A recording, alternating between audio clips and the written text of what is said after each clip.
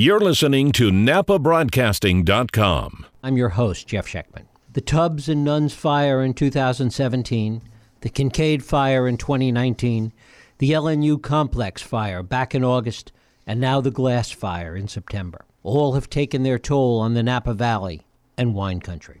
The tragedy of loss of lives and homes is clearly immeasurable.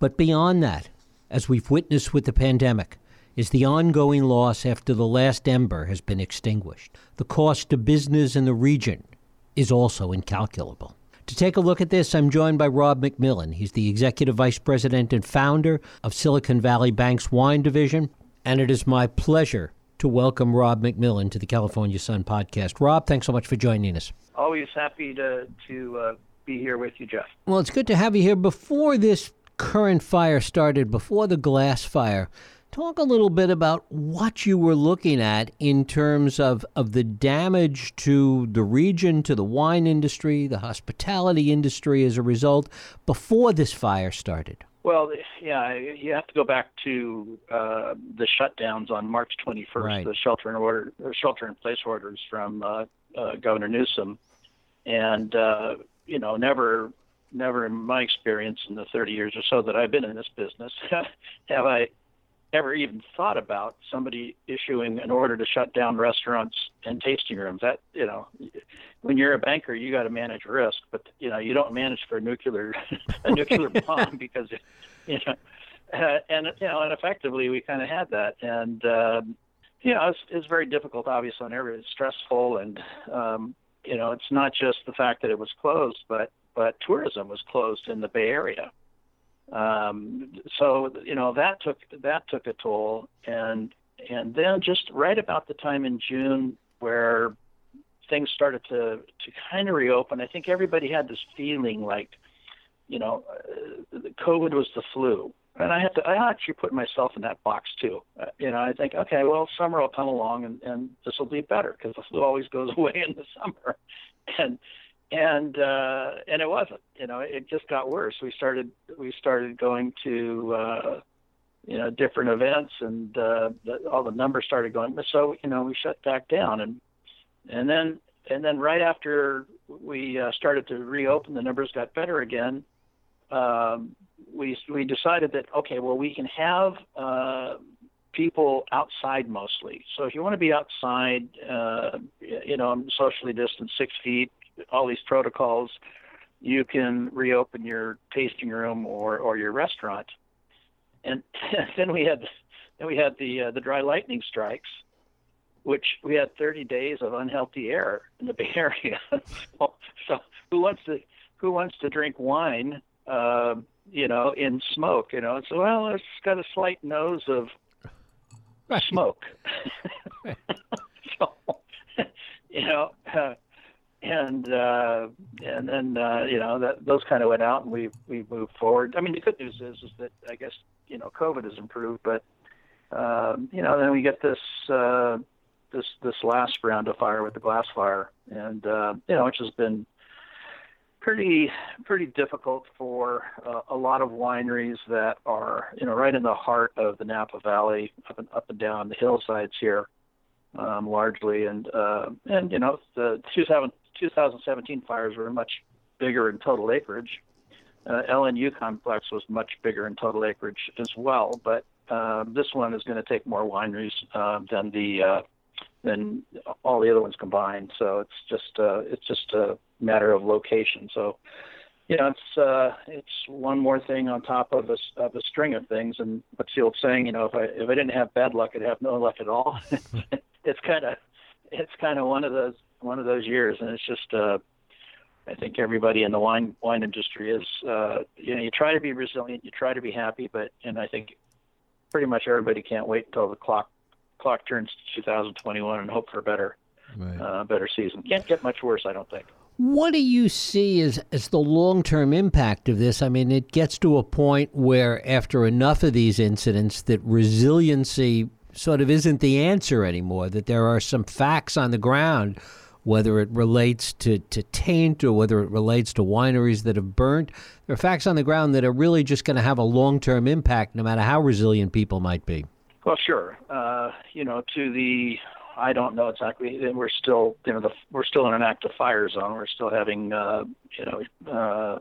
different alerts coming and evacuation warnings that are still being issued as we speak. So, we're not out of this yet. We have a red flag warning coming. So, it's active, and we don't know how it's going to end up. But there's probably, I'm going to say 15 wineries that have, some level of damage that's, modest to total.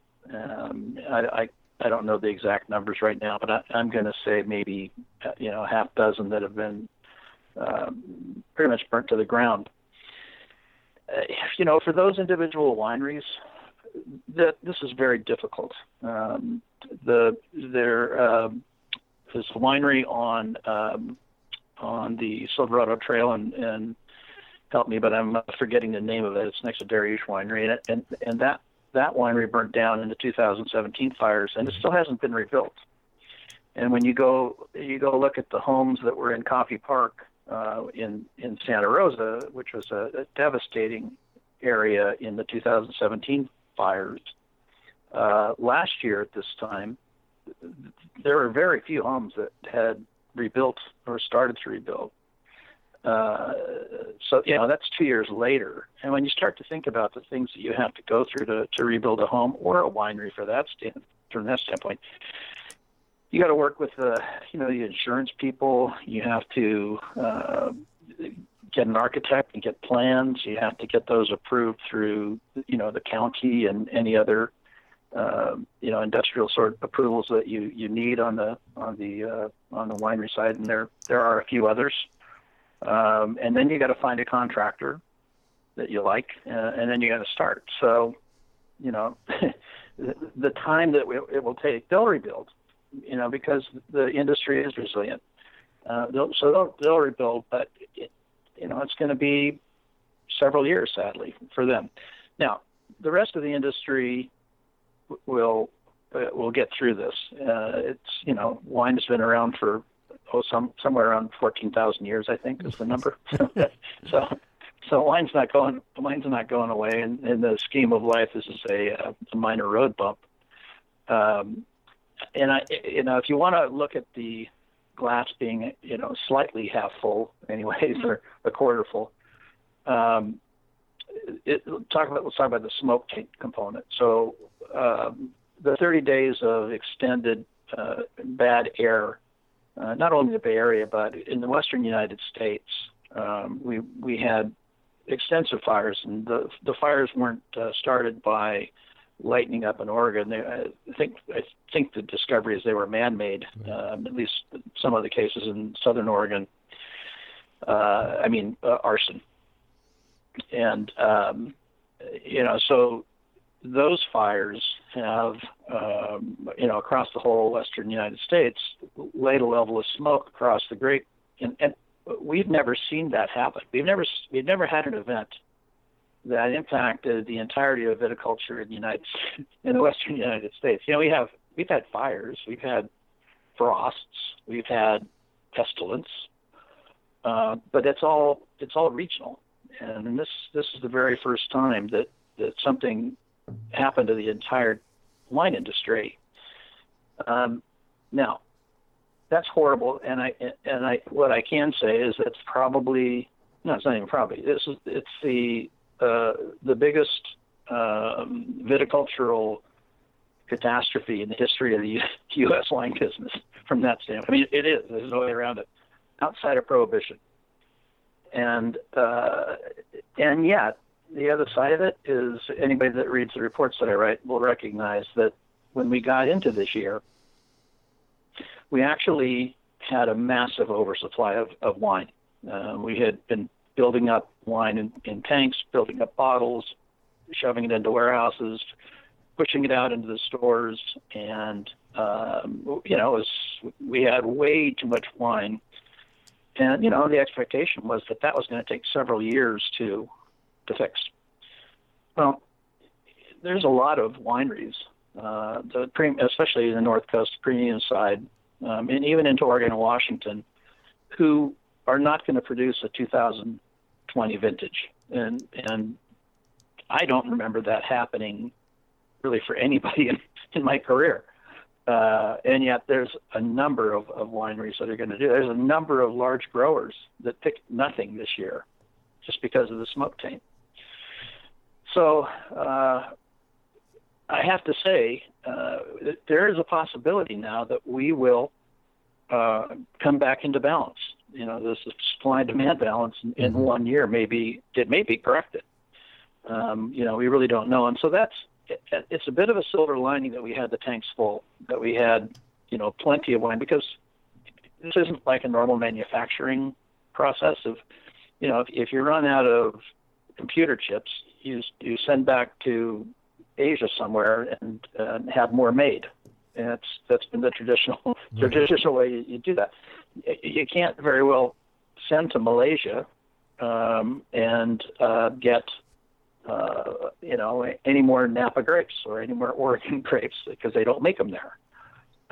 So you get what you get here. And if we had started off this year with a shortage on the supply side, that would be a far greater catastrophe, because you'd have no sales. And in this case, what's going to happen is you're going to have the wineries that will, if they don't they don't have 20, what they'll do is the wineries will just take out the 2018s that are still available and the 2019s that are in tank, and they will just spread those vintages out so that they continue to have something in the marketplace, and they'll continue to have hospitality, and they'll move forward. We've got to get through this year. We've got to get through COVID. We've got to restore normal business conditions. There's a lot of work ahead of us.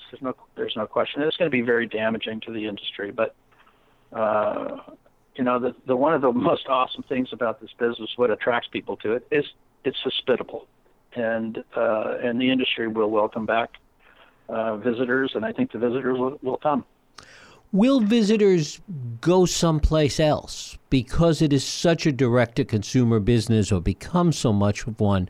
Will they go to other places, other regions? Will it have an impact on the Napa Valley in that respect? Well, I would say in 2017 and 2019, when we had fires, that in fact did happen. I think you saw people that were into wine tourism go up into Oregon and Washington more. They had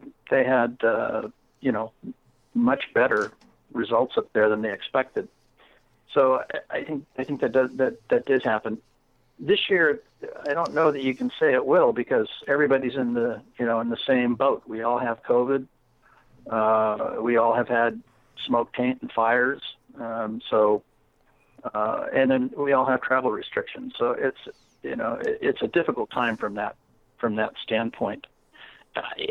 Another thing I would say, if you're looking for silver linings, one of the things that the industry has had to do, and I've been talking about this for a very long time, is that there was a risk in the business models that were in place, in that somewhere around 40% of wine sold came through the tasting room or through the wine clubs, and all your membership pretty much came through people that were visiting. So you had to expect people to come to your winery in order to be in the wine club, in order to sell that wine.